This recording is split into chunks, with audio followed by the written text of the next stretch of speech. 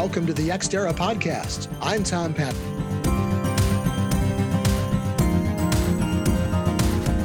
The Xterra mission is to explore and discuss the business of space and its effect on the national and global economy, as well as life on Earth.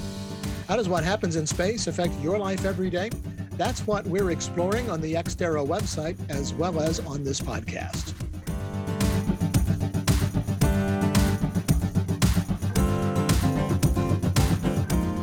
My guest is Dan Klopp, Director of Marketing and Business Development for Space Systems at ILC Dover.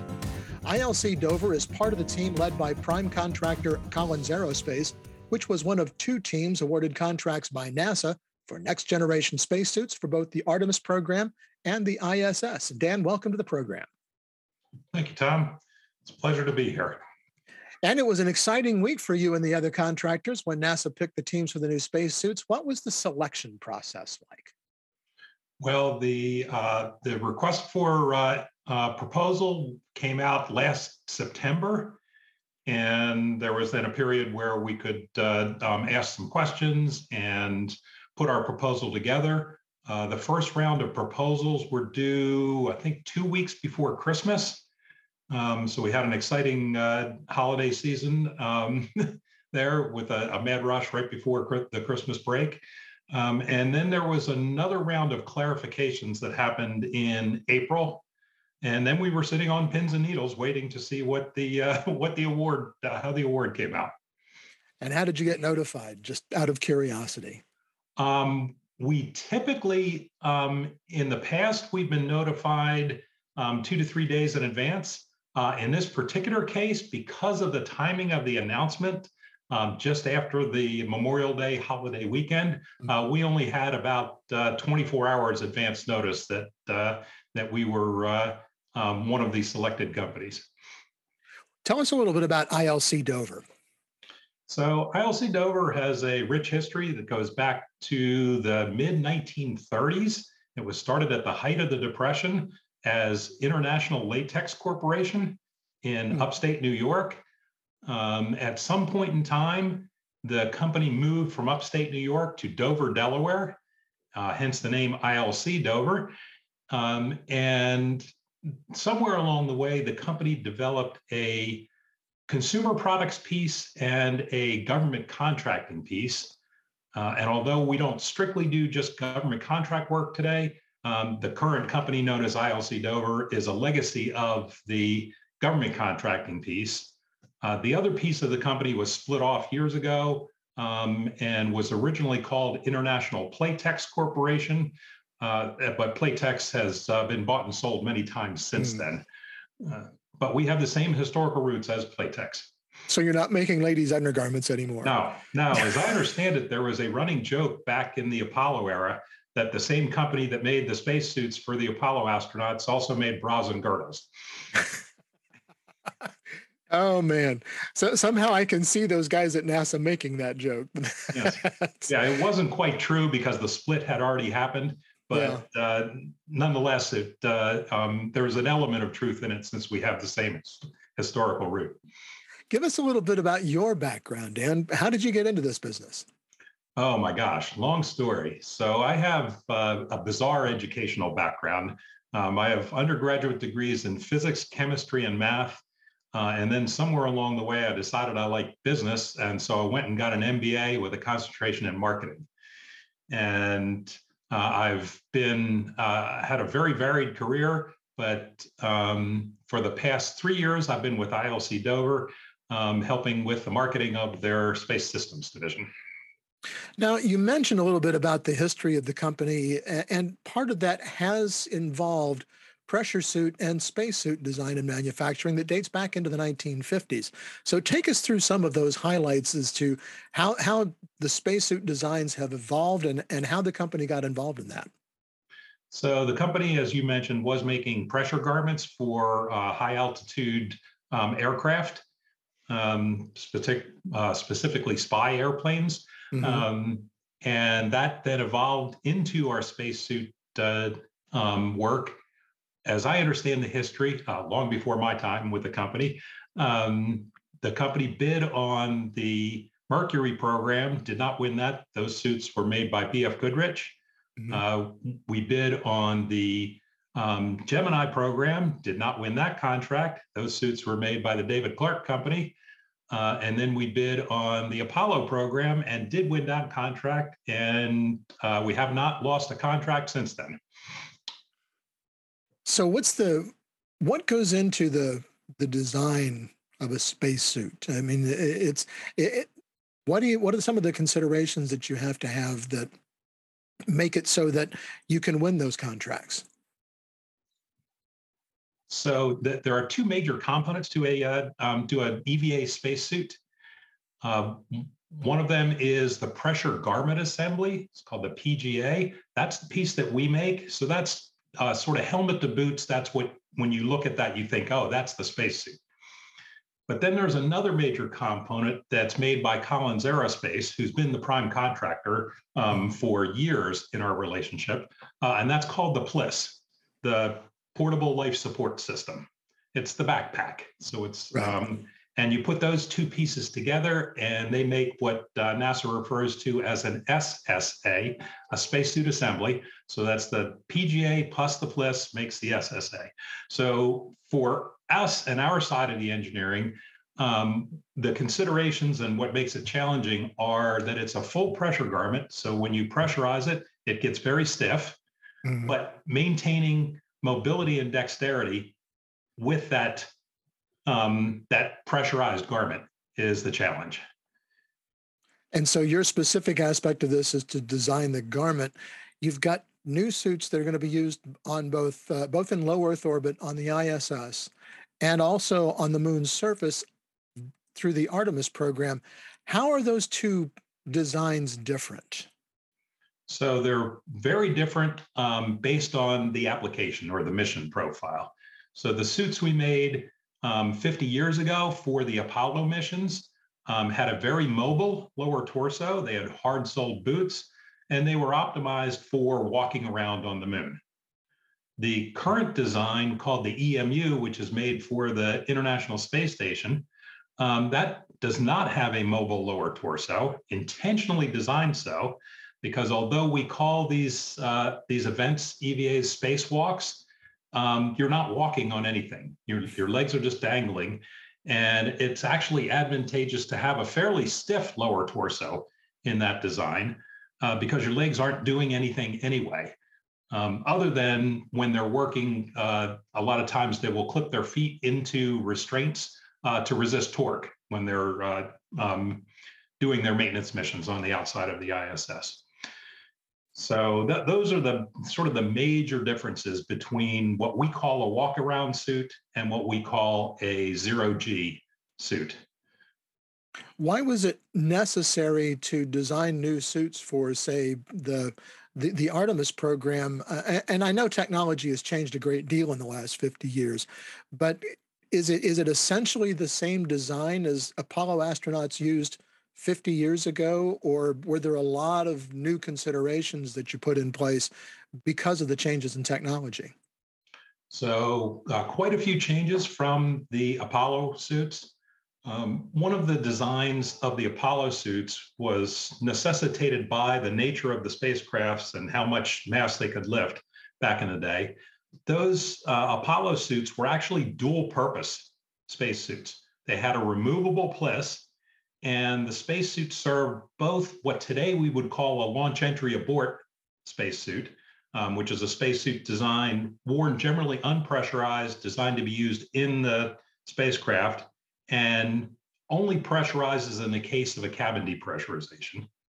So that's one type of suit that people would call a spacesuit. And then, of course, there's the EVA suits, the suits where the spacesuit becomes a miniature personalized spacecraft for the duration of that EVA. So back in the Apollo era, those were dual purpose suits. So they were an all soft design. And then fast forward into the Space Shuttle International Space Station era, those suits have a hard upper torso. They were designed to minimize shoulder injuries for handling large pieces of space equipment that was coming out of the cargo bay of the space shuttle. And if one of those, although there's no weight in space, things still have mass, and because they have mass, they have momentum. So those suits were designed so that if a satellite or some piece of the International Space Station were to start to get out of control coming out of the cargo bay, that an astronaut could reach out with their gloved hand and stop that satellite and resist that that momentum that it had, and that necessitated this hard upper torso design. Fast forward to the suits we'll be building under this new NASA contract. We're going with what we call a hybrid upper torso design. It takes the best elements of a hard upper torso and a soft upper torso and combines those together into an architecture which allows extreme resizing. One of the good parts about a hard upper torso design is just what I was saying before. It provides a very stiff structure and minimizes shoulder injuries if part of the mission profile is to restrain something that's moving, that's pretty heavy. That proved, although it was a NASA requirement that they put on us back in the 80s when we designed the current EMU, it proved never to be a big problem. So that requirement is not part of this new suit design moving forward. And by going away from a hard upper torso, what that allows us to do is design in a lot of resizability into a single size upper torso. And we'll talk about that a little bit later on in the podcast. But I want to dig just a touch deeper about some of the challenges that astronauts face when they're outside their spacecraft. What are some of the safety things that you have to take into consideration when you design, as you said, basically a personal spaceship? So the things that are design considerations for us for an EVA spacesuit are sort of in order of priority. Is first of all, air pressure has to maintain pressure, has to provide oxygen to breathe, and subsequently also scrub the CO2 that you exhale. It has to provide thermal protection. The temperature extremes in space are quite stunning. If you're in direct line of sight of the sun, it's very, very hot, hotter than any point on Earth. And if you're in the shadow, where you have no direct line of sight with the sun, for instance, in low Earth orbit, when you're on the dark side of the Earth from the perspective of the sun, it's very cold. So you have to protect against those temperature extremes. Another consideration is micrometeoroid protection. There are tiny pieces of space dust that are flying at just incredibly high velocities. And if you remember back to your high school physics, kinetic energy is 1/2 mv squared. So although the mass is very low, you're taking half of that term anyway, but you're squaring the velocity term. And at the speeds that these pieces of space dust fly, it gives them the total kinetic energy pretty close to a high-powered bullet here on Earth. So the whole exterior layer of a spacesuit, an EVA spacesuit, is essentially a bulletproof vest. So you have to prevent against those penetrations by that, and also dissipate the energy from that so that it isn't transferred to the astronaut's skin and cause a bruise. And then, of course, there's radiation protection. And those considerations are a little different for deep space or lunar than for low Earth orbit. But nevertheless, you're dealing with forms of radiation that we just don't see here on Earth because our atmosphere protects us against those. You know, when I told a friend of mine that I was doing this interview with you, and of course, the story that always comes up is John Glenn sitting famously on top of the Mercury capsule. And I know this wasn't one of your suits, but he was sitting there waiting to launch, and as they say, needed to relieve himself, and they hadn't taken that into account when they designed the suit. I'm sure that's something that has been addressed in the intervening 60 years or so. Yes, and that's changed actually from the Apollo era to what we do today. So the suits we made for Apollo, the consideration there was a catheter, which is not a very comfortable way to perform those functions. And today's suit, we use what's called a MAG. So NASA loves their acronyms. MAG stands for Maximum Absorbency Garment. And the joke that we have when somebody asks how does one relieve themselves when they're on a spacewalk is we say it depends. It depends. I'm talking with Dan Klopp, Director of Marketing and Business Development for Space Systems at ILC Dover. Take a moment right now and click on subscribe to make sure you don't miss any of our podcasts, or if you're watching on YouTube, any of the videos from Xterra, the Journal of Space Commerce. Dan, at the press conference in Houston, there was a lot of talk about the adjustability components that allow you to create just a few variations of the suit to accommodate all possible astronauts. You touched on this a little bit earlier, but what challenges did that present? So going back to that hard upper torso design, the problem with that from a resizability standpoint is that hard upper torso absolutely locates the shoulder bearings because they're set into a fiberglass shell that is the hard upper torso. So in order to accommodate a lot of different size astronauts, you have to have different size upper torsos because that shoulder bearing is absolutely a critical dimension on the suit. Because the suits are a modular design, things like arms and lower torsos can clip in and clip out of a standard upper torso design that includes an integrated PLIS with that. So it's relatively easy to resize components like arms and gloves. And the resizing actually is a bit of a misnomer. It's just using a different component and clipping it in. But that fundamental architecture of the upper torso, if it's based on a hard upper torso, you're locked into a very limited range of sizes that will fit in that specific upper torso. So then to accommodate a big range, you need multiple upper torsos. Mm-hmm.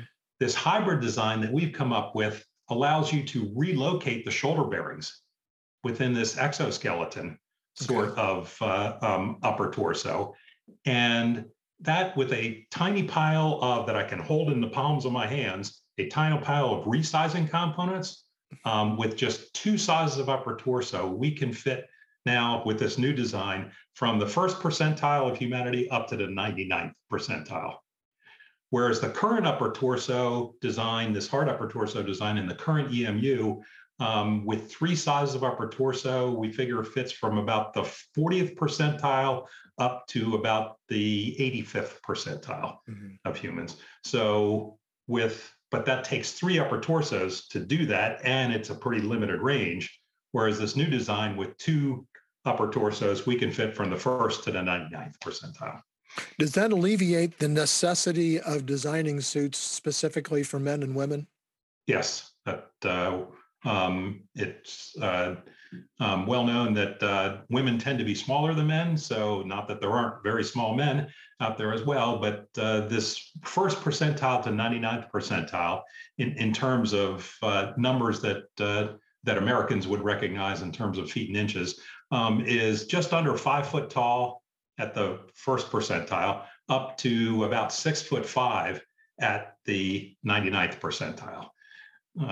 So by having just these two upper torsos with these resizing components, which by the way, we designed so that they could be swapped out without tools, therefore it can be done easily in orbit or on station on the moon, that we can accommodate a whole wide range of humanity, from very small females to very large males.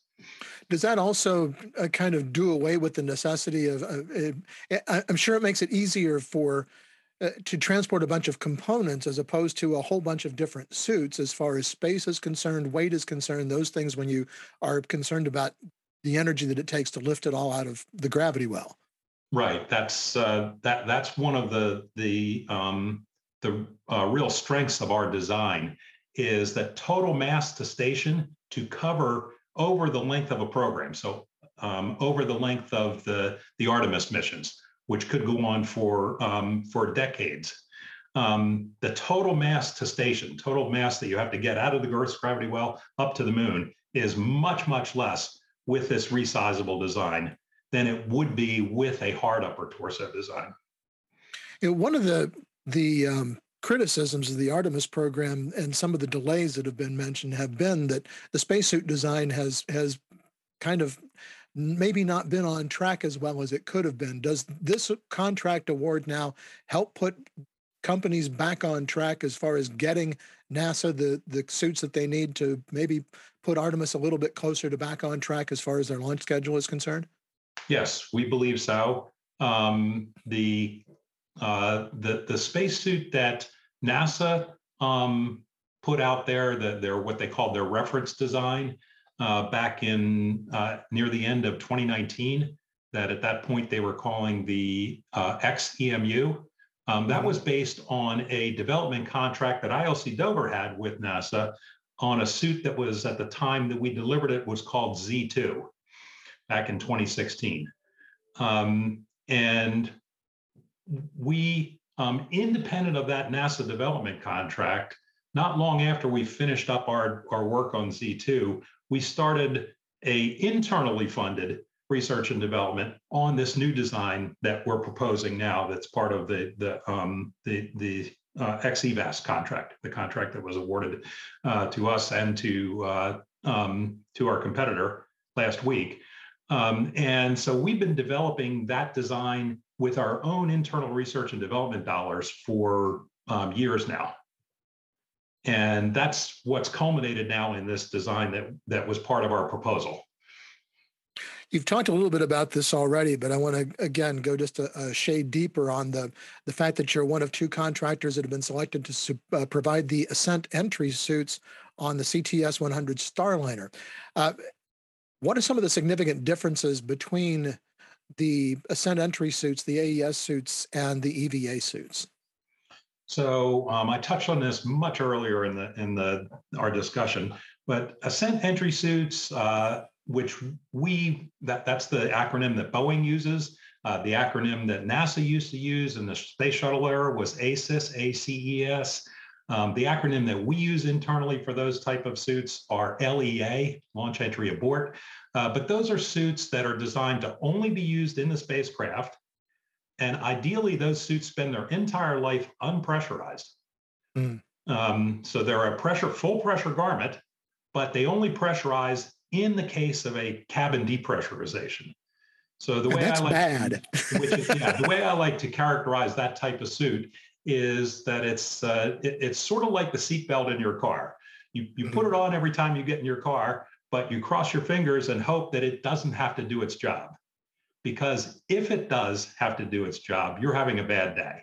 Well, similar to the launch entry abort or AES type of spacesuit, those are an emergency garment that are designed to be pressurized, but only for short periods of time. They do not have an independent life support system, so they don't have a PLIS, so they're not capable of going outside the spacecraft. And they tie into an emergency life support system that's inside the spacecraft. So they have umbilicals, short hoses that go from the emergency life support system in the spacecraft to the suit. And again, they ideally spend their entire life unpressurized, but they are a full pressure garment. So they don't provide the mobility and dexterity that a EVA spacesuit does. And they also don't have the associated PLIS, the big life support backpack.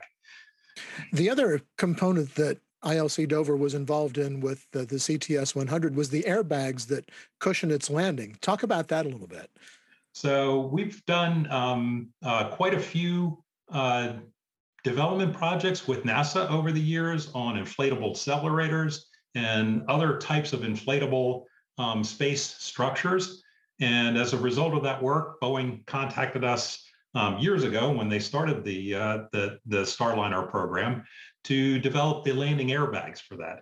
Boeing decided to go down the path of landing the spacecraft on Earth, on terra firma, on land, because saltwater is a very corrosive environment. So if you go all the way back to the capsules back in the Mercury, Gemini, and Apollo era, they landed in the ocean, but those were not reusable spacecraft.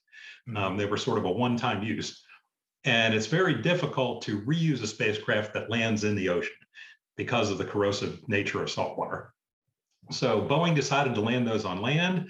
Of the two orbital flight tests they've done so far, they both landed at White Sands Missile Range in New Mexico.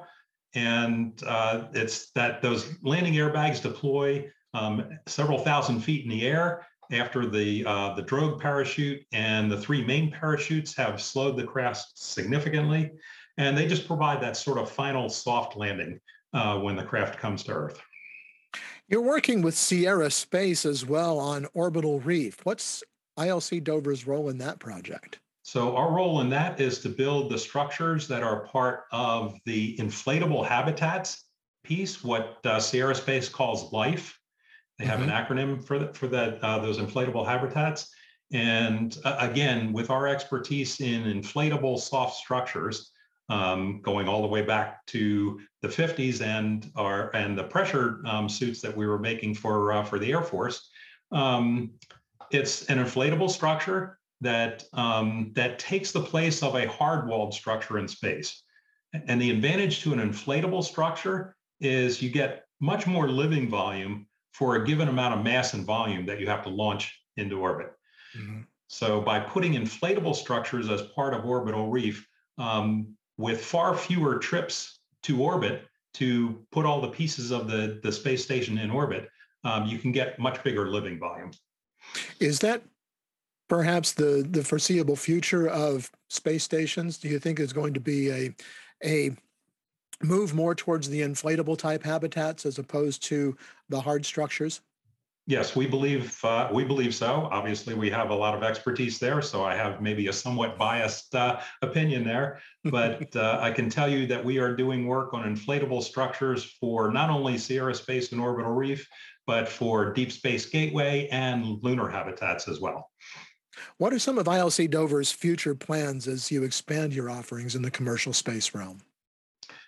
So, if you can talk about any of them, I know some well, so of I you can probably talk about are... a little bit. So, part of the reason that we started development on this new generation of spacesuit years before NASA had even put a contract out is we saw a coming need for spacesuits for commercial space.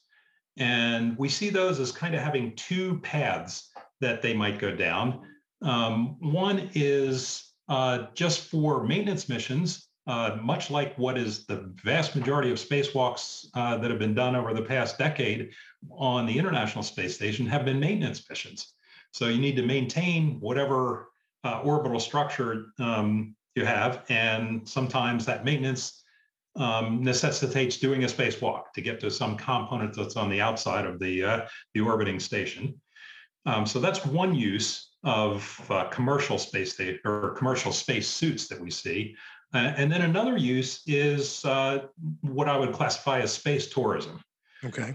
With the growing, as costs come down, there will be more and more people that have sufficient funds to take a trip to space. It is a fascinating, life-changing experience from what I've been told. I've never been to space myself, but I would love to go. But at some point, people are going to want to leave the spacecraft and duplicate these spacewalks that we've seen because you just get a better view as a space tourist of that. And so that's a whole other use of commercial use of spacesuits, EVA spacesuits that we see. But we envision doing those slightly differently for both safety reasons and sort of overall mission profile. Those will be higher pressure suits to completely eliminate the need for a pre-breathe, which the current suits require a pre-breathe. And it's too much, I think, to ask or expect a space tourist to go through all of that just to go out and have a look-see. So these will be higher pressure suits for space tourists, which will decrease the mobility. But if there's no specific task that they need to perform, if it's just I'm going to go out and take a look at things that I just can't see from inside the spacecraft with this small observation ports, mobility and dexterity aren't as big a deal there, so we can get away with a higher pressure design for those needs. Sort of the ultimate scenic overlook. Exactly. And by the way, I'm there in line with you. If somebody offered me a chance to go to space, I'd jump in a heartbeat. I would go right now. So you and I are of a similar mind on that. Dan, we're just about out of time, but look out, if you would, over the next 10 to 15 years in the realm of space commerce, and tell us kind of what you see in your crystal ball. We see a very bright future. We see that that there will be, as commercial stations like Orbital Reef, and there are several others that are well into their planning phase, will be in orbit. There will be research that goes on in those, that in a microgravity environment, you can just do things that that are simply impossible here on Earth. We see uses for some types of manufacturing that it's advantageous to do in a microgravity environment. And there are other types of manufacturing that having a hard vacuum, so to speak, mere inches away from where you're living, not that we can't recreate those vacuums with extensive pumping kinds of capabilities here on Earth. It's just so much more convenient to do those types of things in space. So there'll be some types of manufacturing that we believe, and a lot of research, both sort of chemical, biological kinds of research, as well as maybe other types. Well, Dan, we're out of time for the Xterra podcast, but thank you so much for joining us. It's been very interesting, and good luck with those suits, and congratulations on your contract award. Thank you very much, Tom. Dan Klopp is Director of Marketing and Business Development for Space Systems at ILC Dover. The company is part of the Collins Aerospace team that is one of 2 contractors selected by NASA to design a next-generation spacesuit. That is going to do it for this edition of the Xterra podcast. Check out our YouTube channel. Be sure to click on subscribe so you can stay up to date on developments in space commerce and be notified when we post new videos. You can also get daily space commerce news at xterrajsc.com. And one thing more, be sure to connect with us on LinkedIn and follow us on Twitter at XterraJSC. Until next time, I'm Tom Patton. Thanks for joining us.